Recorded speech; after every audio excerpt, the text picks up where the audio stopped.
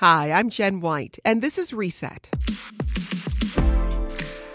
The search for the next Chicago police superintendent is now in the final stages. The short list includes one woman, 2 black men, and a white cop with ties to the interim superintendent and a deep knowledge of Chicago. For Kim Foxx, the Jussie Smollett saga just won't go away. Fox's rivals are hammering away. Kim Foxx called for this investigation. She's been hiding behind it in every discussion that we have. And now that part of the result is out, she's claiming it's politics. Frankly, Ms. Foxx has repeatedly not told the truth. Her office is now governed by incompetence and personal dishonesty. Those are just some of the stories we're talking about today on our Friday News Roundup. Joining me around the table this week is Paris Schutz of WTTW, Mick Dumke of ProPublica, Illinois, and WBEZ's own Patrick Smith. Patrick, we heard a bit there about Chicago's search for a new top cop. Tell us how that list was determined and what we know about the process so far. The way the process works, people apply and then the police board members go through all the applications and decide on a list of 6 to 8 people that they're going to bring in for interviews.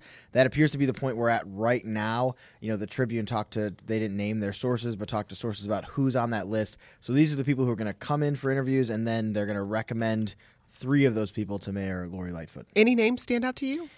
Ernest Cato, who's on the list, who's the one interim candidate that I saw in the story.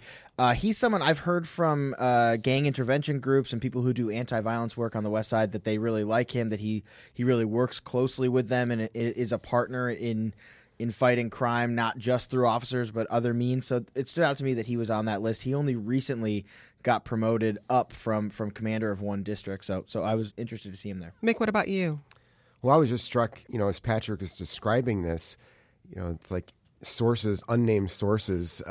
So to take with a grain of salt. Yeah, well, not just that, but it's, not a very open process at this point in time. And I'm sure there are some reasons for that. People are applying who have currently other jobs and stuff. But for such a sensitive and important position in the city, I just hope that very quickly this becomes more open and transparent. Yeah, to piggyback on that, we tried a freedom of information request to get that information officially, and they denied it, saying that's not subject. I was surprised of a name that's not on there, and that's Barbara West, who was promoted by the interim superintendent to a real top position. She's going to be in charge of constitutional policing, in charge of all the the consent decree stuff. And the way things were going, you really would have really thought that was kind of the direction they would go for a new top cop, someone that had experience in that area. And she had a lot of supporters. So I'm very surprised she's not on her. She still may be. We just don't know. And then there's another guy, Sean Malinowski, who was the top deputy for Charlie Beck in L.A. He's from Chicago. He came back to work at the crime lab. And Charlie Beck made no bones about the fact that he'd love to see this guy take over. Well, Aurora Police Chief Kristen Zeman is the only woman on the reported short list. And we sat down with her this morning, asked her about parallels she sees between Aurora and Chicago. She's not confirming that she's actually applied for this job. We should say that out front. But we wanted to hear more about her philosophy on good policing. Let's listen. I firmly believe that we should be having conversations with one another in our communities, especially in our neighborhoods of color, because we have a lack of trust there. And so to build legitimacy, you have to build relationships. And in order to build relationships, you have to be human, compassionate. Mick, your thoughts? Well, that all makes sense. I think also statistically, at least, I haven't spent time in Aurora, so I don't know on the ground what's going on there, just to be honest about it. But statistically, Aurora has been very successful. I think that their murder, violence numbers are far lower population-wise than Chicago. On the other hand, Aurora to Chicago, that's a big jump. Those are worlds difference in so many ways. Patrick, talk about the issue of insider versus outsider coming in to lead the police department and how rank and file officers might react. It really depends. You hear from officers who say they just want the best person for the job. I think the union, the FOP, has said that they'd like an insider, but also they want the best person for the job. Honestly, I think that there's just a section of the police department that's not going to like anyone who's chosen. I know that Gary McCarthy and Jody Weist were criticized for being outsiders. It's not as if people weren't critical of Eddie Johnson immediately upon him being appointed. So I'm not saying it doesn't matter what rank and file cops think, but I don't think you're going to be able to please pleased that people don't like their bosses, and with good reason often. But I don't know. Speaking from personal experience, no, I want your boss might be listening right now, Patrick. Be careful. Well, we spoke to Charlie Beck, the interim police superintendent, last month about the search for a new police chief, and here he is talking about what he's looking for in the next superintendent. You have to look at it as, every chief has to be the right chief for their time, and this time is a very complex, very community-oriented, very much a time when we need somebody that has a deft touch on the wheel and is able to understand the complexities of what Chicago is dealing with. And then on the other side, the violence in Chicago needs a strong hand and a good cop that understands what officers need to address this kind of issue and to push all of that forward. So it's a really tough job. So thinking about some of that complexity right now, CPD is operating under a federal consent decree. One of the reasons Charlie Beck was brought in is because he has gone through that process with LAPD. What do you think, Paris? What should the mayor be prioritizing when it comes to selecting a candidate? Well, that is a priority, but then look at what happened in January. Murders were up, 55%? Shootings were up really high, and even she called the cops in and Charlie Beck in and said, if we don't get a handle on this, we're going to have some of the worst numbers that we've had in decades here, which would be a horrible stain. I mean, the police department's made progress over the last 3 years in getting those numbers down. So, yes, constitutional policing, complying with the consent decree, meeting the deadlines of the consent decree, which they haven't done, that's paramount. But at the same time, you cannot have those numbers go back up after you've made 3-4 years of steady progress since 2015. It would be politically horrendous for Mayor Lightfoot. She'd be a one-term mayor if those numbers just skyrocket. And so the next superintendent's going to have to get a handle on that. Charlie Beck didn't have a lot of answers other than, the weather's warmer this January than it was last January, and they're still in the midst of this shakeup, and he's reorganizing the police department. So someone has got to have a summer crime plan when they come in to make sure those numbers start to dip after a really bad January. Well, and I think that's why you see, the city of Chicago is looking so much to L.A. That's like the dream, right? Mm-hmm. Where they were able to satisfy a consent decree, reportedly trust between police and community went up, and crime went down. Because you do often hear people talk about you can have one or the other. You can have nicer cops or you can have effective crime fighting. And the hope for the city is that L.A. proves that that's a false dichotomy. I think that's why Charlie Beck's here. That's why you mentioned Malinowski. I think that's why he's on the short list. Right. You're listening to the Friday News Roundup here on Reset. When we break down some of the biggest news of the week, our panel today, WBEZ's Patrick Smith, Paris Schutz of WTTW, and Mick Dumke of ProPublica, Illinois. Some other stories we're watching today. A coalition of Illinois groups is backing new legislation that would bolster the state's ability to dispose of more prescription drugs. The Illinois Drug Take Back Act would have drug manufacturers pay for disposal of their unused products. It would also ensure disposal facilities are convenient to citizens. And Illinois State Police say they've stepped up their enforcement of people whose gun permits are revoked. That comes in the wake of last year's mass shooting in Aurora. They have succeeded in getting more people to account for their weapons, but data show the majority of people deemed too dangerous to own a firearm are never forced to give up their guns. I want to turn to another criminal justice story. Former Empire actor Jussie Smollett is once again facing felony disorderly conduct charges for allegedly staging a hate crime on himself last January. And this comes a year after prosecutors dropped nearly identical charges against the actor over the same incident. Patrick, clearly the story isn't going away anytime soon, but quickly explain why he's charged again in this case. You mentioned prosecutors dropping those charges. That was abrupt. There wasn't a good explanation for why they dropped that case. In fact, right after dropping it, they said they had an agreement with Smollett. He said, I did it. We had an agreement, but this shows that I'm not guilty. Anyway, sorry. Long story short, there was a special prosecutor appointed to look into this case.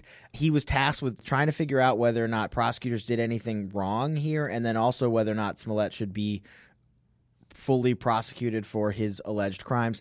Obviously, Dan Webb, the special prosecutor, has decided that he should be prosecuted, and double jeopardy doesn't apply because there was no trial, there was no plea one way or another, so that prosecutors are able to bring these charges again. So that part of the investigation is done, but the other side of it, seeing whether or not prosecutors mishandled the case, is that still ongoing? That's still ongoing.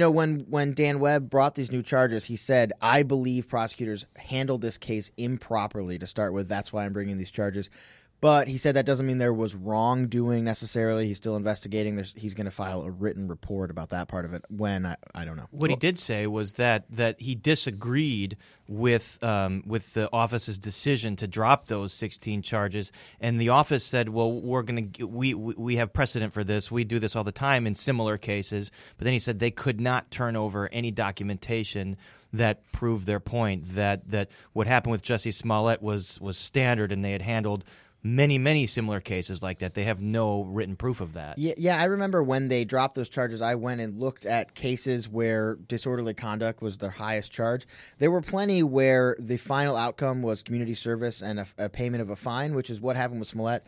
But the thing that was really unique was admission of guilt. Admission of guilt. No admission of guilt, no actual court oversight, just sort of everything was gone and sealed away. I mean, it tried to hide from the public. That was, I think, one of the most troubling parts of it. And if I remember correctly, people weren't even aware that this was coming up in a hearing or anything, right? So it appeared to circumvent the usual process, even for people, who are in favor of diversion, people who said he never should have gone to jail for anything. It still struck a lot of people as very unusual, the whole process. Well, as media, we have a duty to report the charges, but it's become a talking point for Kim Foxx's opponents in the race for Cook County State's Attorney.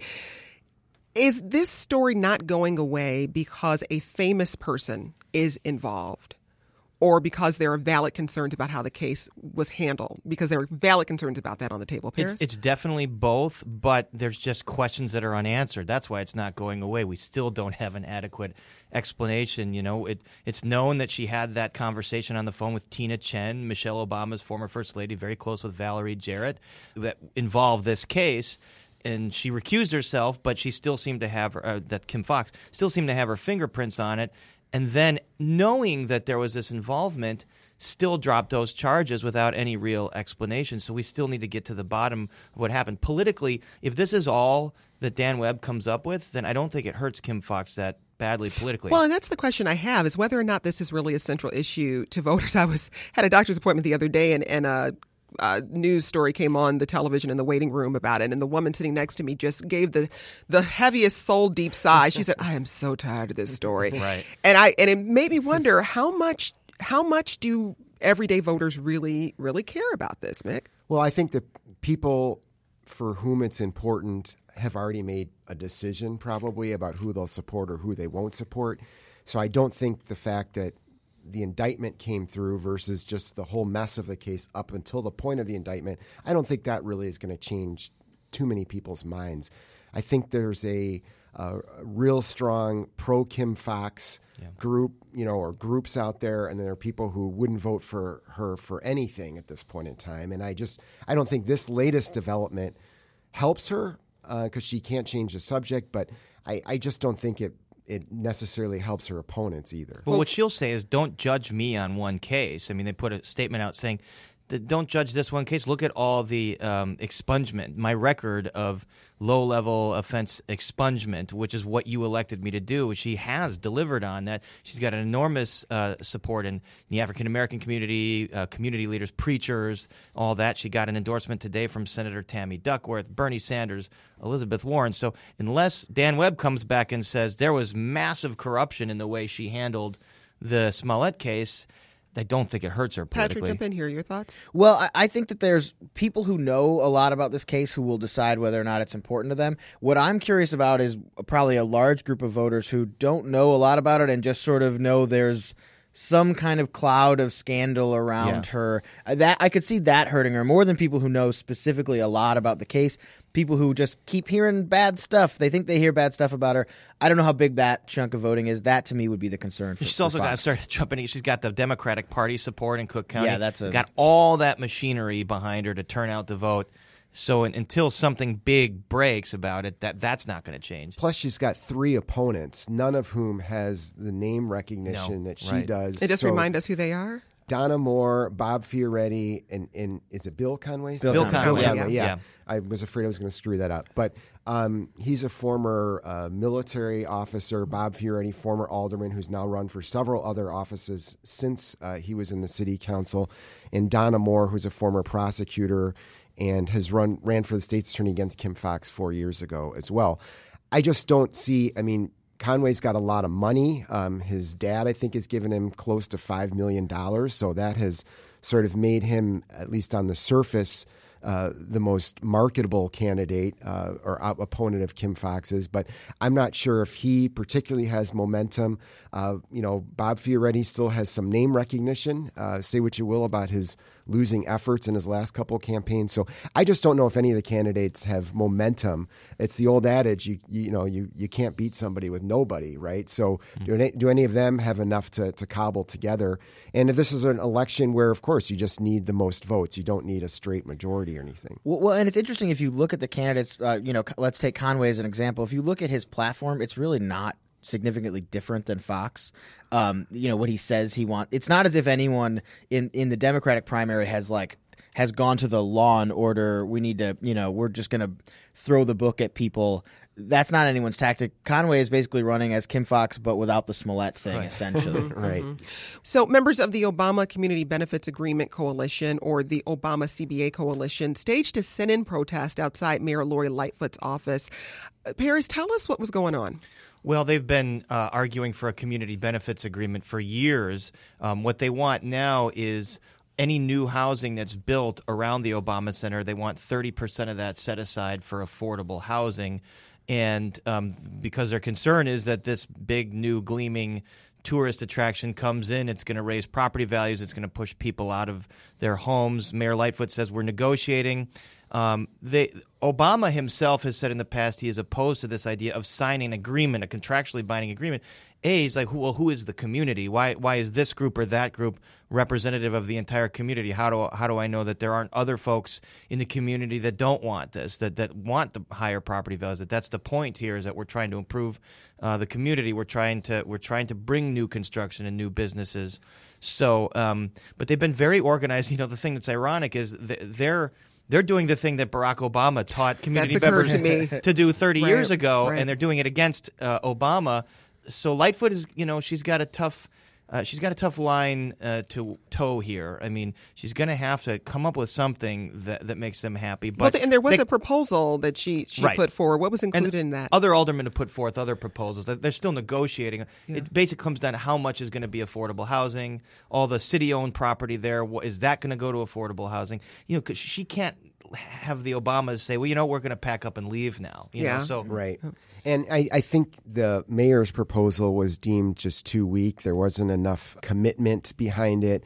The 20th Ward Alderman, Jeanette Taylor, who was elected largely on the promise to work on this, the community benefits agreement, said it just didn't go far enough, and that they had already put forward their own plan and weren't looped into hers. And it also strikes me, Paris, that in addition to the groups doing what Obama used to do, Obama sounds like one of the officials he used to protest against by saying, well, who's really the community there? It's a very lawyerly public official kind of response to some pesky demonstrators. Well, we sat down with two members of the Obama CBA coalition this week to talk about the protest and what they want to see from the mayor around the issue. Let's take a listen. We're demanding that displacement not happen around the Obama Center. We want to see affordable housing required. We're particularly concerned about the city-owned vacant land. There's over 200 vacant lots that the city owns that are zoned for residential that we believe need to host affordable housing that current residents can actually afford to live there. Patrick, when we were in that conversation, one of the things they focused in on were elders in the neighborhood, and some people already being forced out or feeling very uncertain about their housing future because their lease is about to come up and they have no idea what the landlord is going to do. It occurs to me that Mayor Lightfoot's in sort of an interesting position because during her campaign, she backed a community benefits agreement. So what needle does she need to thread here? Because this is the difference between a campaign and actually governing. Well, you just said it. I mean, that's I don't know how you thread being in support of something and then being opposed to something. I mean, it's what she's trying to do is come up with her own plan. It's interesting that the protesters are already saying not already, but immediately said we weren't a part of this agreement. It does seem like if you're trying to reach a compromise, you need to bring the people who are actually, at odds to the table to work something out. I don't know if that's possible here. It kind of depends how much Lightfoot's actually willing to agree to in writing. I do think about that. I don't know what the right solution here is, but yeah, I mean, if you think about President Obama back when he was a community organizer, I don't think he would have accepted, we agree with you, we just don't want to sign our name to it. We just don't want to put it in writing. That's something that for obvious reasons, people who are protesting this would be against. I mean, Mick, what are your thoughts about this difference between campaign talk and what happens when you're in the office? And this is something we've talked about. Mayor Lightfoot hadn't held elected office before she became mayor of Chicago. And there was a question about, okay, once you're actually in that position, once you actually have to govern and pull together coalitions of people to get your agenda passed, what is that going to look like? Absolutely. I mean, this happens to some degree after every election cycle, right? But particularly notable this time around when we had the incumbent mayor step aside and you had a bunch of candidates come in who all in the current environment were basically trying to out-progressive each other. Right. And Lori Lightfoot was dismissed by some of the critics on the left as, she's a former cop because she had been a prosecutor. She had done practiced corporate law. So a lot of people were questioning that she had these actual progressive credentials. And so she made a lot of promises. She quickly disappointed people even before she took office. We remember about the Lincoln Yards, the way she handled the Lincoln Yards development on the north side. She essentially stopped trying to fight it and let it go through in the waning days of the Emanuel administration.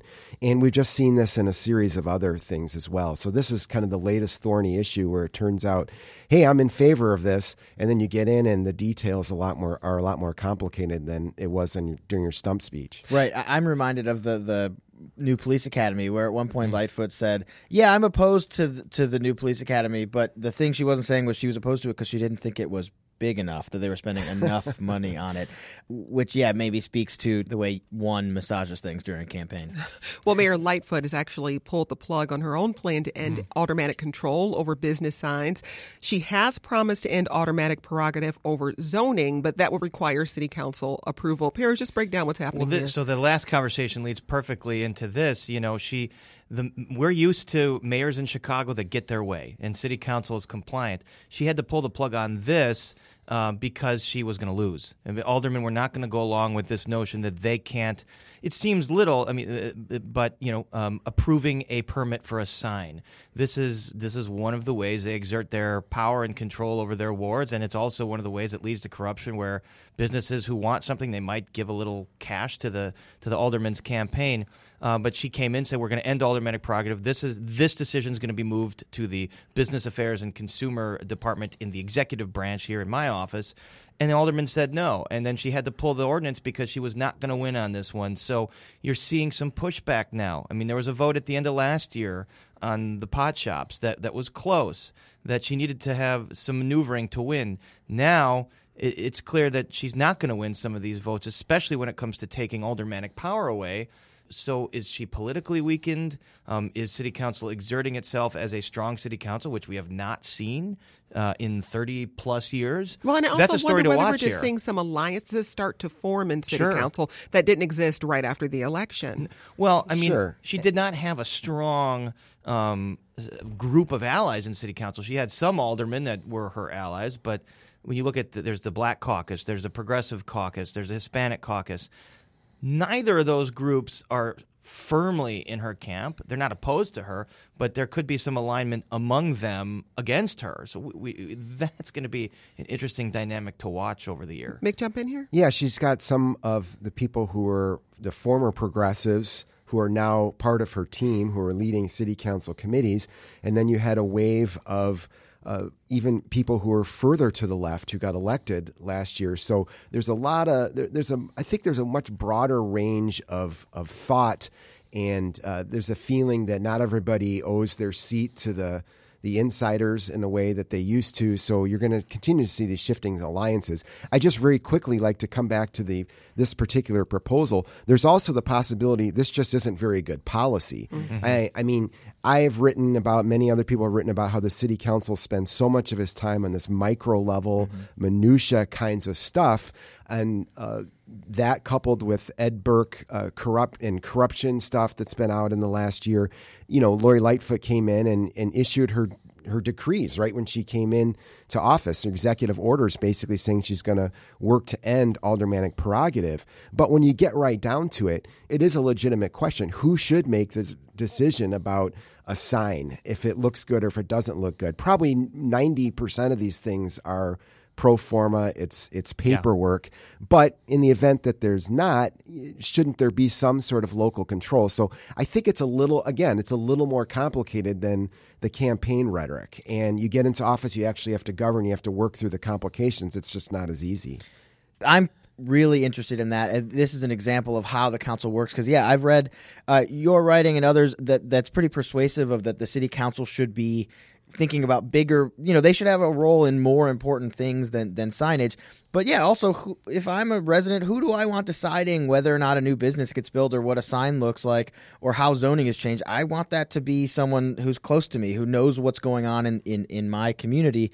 I'll say that part of me is a little depressed about the idea that the thing the city council will rise up and fight the powerful mayor on is signage. It's about their own power. It's not as if we're talking about, they're building coalitions because they have their own, agenda beyond just maintaining their own power. We're seeing the city council, though, be more of a legislative branch on big policy than ever before. Like just this week, passing a resolution declaring a climate emergency in Chicago. So tackling these big issues that are much different than who's going to get a sign, are the trees trimmed, which is what they've done in the past. So I do think we are moving toward a more legislative, policy-oriented city council. Is it be careful what you wish for, or is that going to be what we want? Well, we want a balance. There should be a tension. These things I don't think should be answered cleanly for all times with every single issue.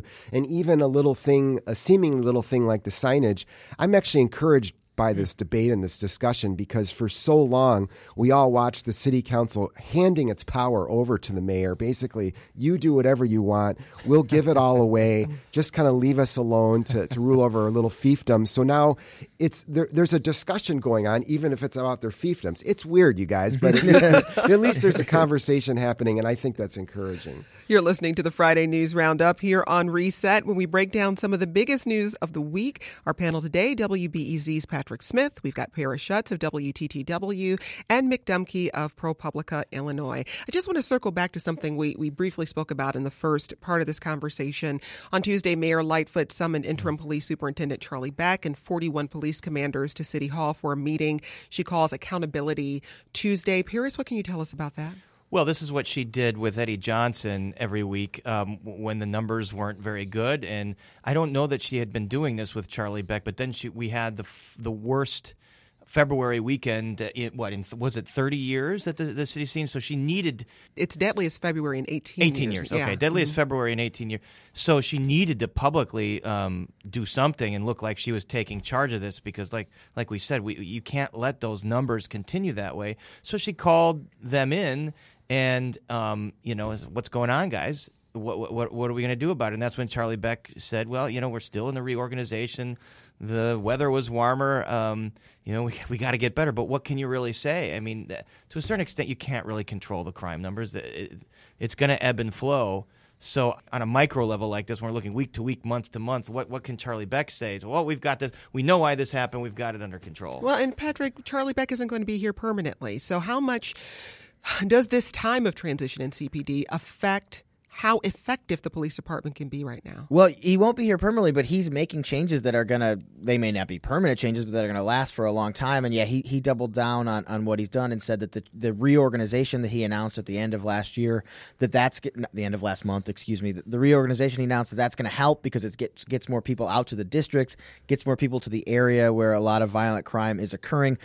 Paris is exactly right, though. I'm picturing criminologists cringing when they hear about a weekend being a reason to reassess or look at what we're doing on violent crime. You cannot make strategic decisions based on a week, a month, a day. And if the city is doing that, I don't know that they are, but if they are, that is a mistake. I'd say more troubling is that Tribune investigation about the clearance rate.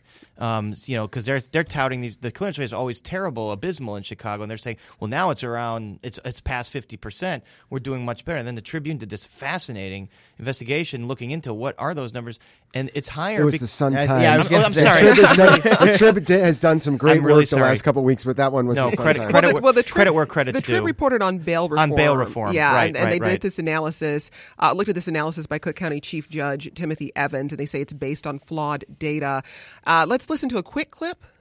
We found that the main study produced by Chief Judge Timothy Evans to support his initiative of bail reforms contained data that was flawed. It contained analytic methods that also were flawed, and conclusions about the impacts of those reforms that were overstated. So his report was released in May, and it noted that Chicago saw no increase in violent crime after judges began implementing bail reforms, but his office's definition of violent crime was limited to 6 crimes. Patrick, really quickly, tell us why this matters. Well, it matters because we need to have accurate information, and our public agencies should be transparent. But I will say that the Tribune did a great job by making sure that our public officials are telling the truth and being transparent, but they didn't come to any conclusions here. And I think it's easy to read their story and think, oh, they're saying actually bail reform is making us less safe. They did not say this in this. All they said was that this report, we need more data to really analyze it. Well, we're going to have to leave it there. That's it for the Friday News Roundup. Thanks to our panel today, WBEZ criminal justice reporter Patrick Smith, WTTW host and political correspondent Paris Schutz, and ProPublica Illinois reporter and columnist Mick Dumke. Thanks, guys. Thank you. And that's today's Reset. Join us for the Sunday edition of the podcast when we sit down with stage and screen actor Carrie Coon. You may have seen her in the 3rd season of Fargo on FX or in Avengers Infinity War. Well, now she's starring in the play Bug at Steppenwolf Theater.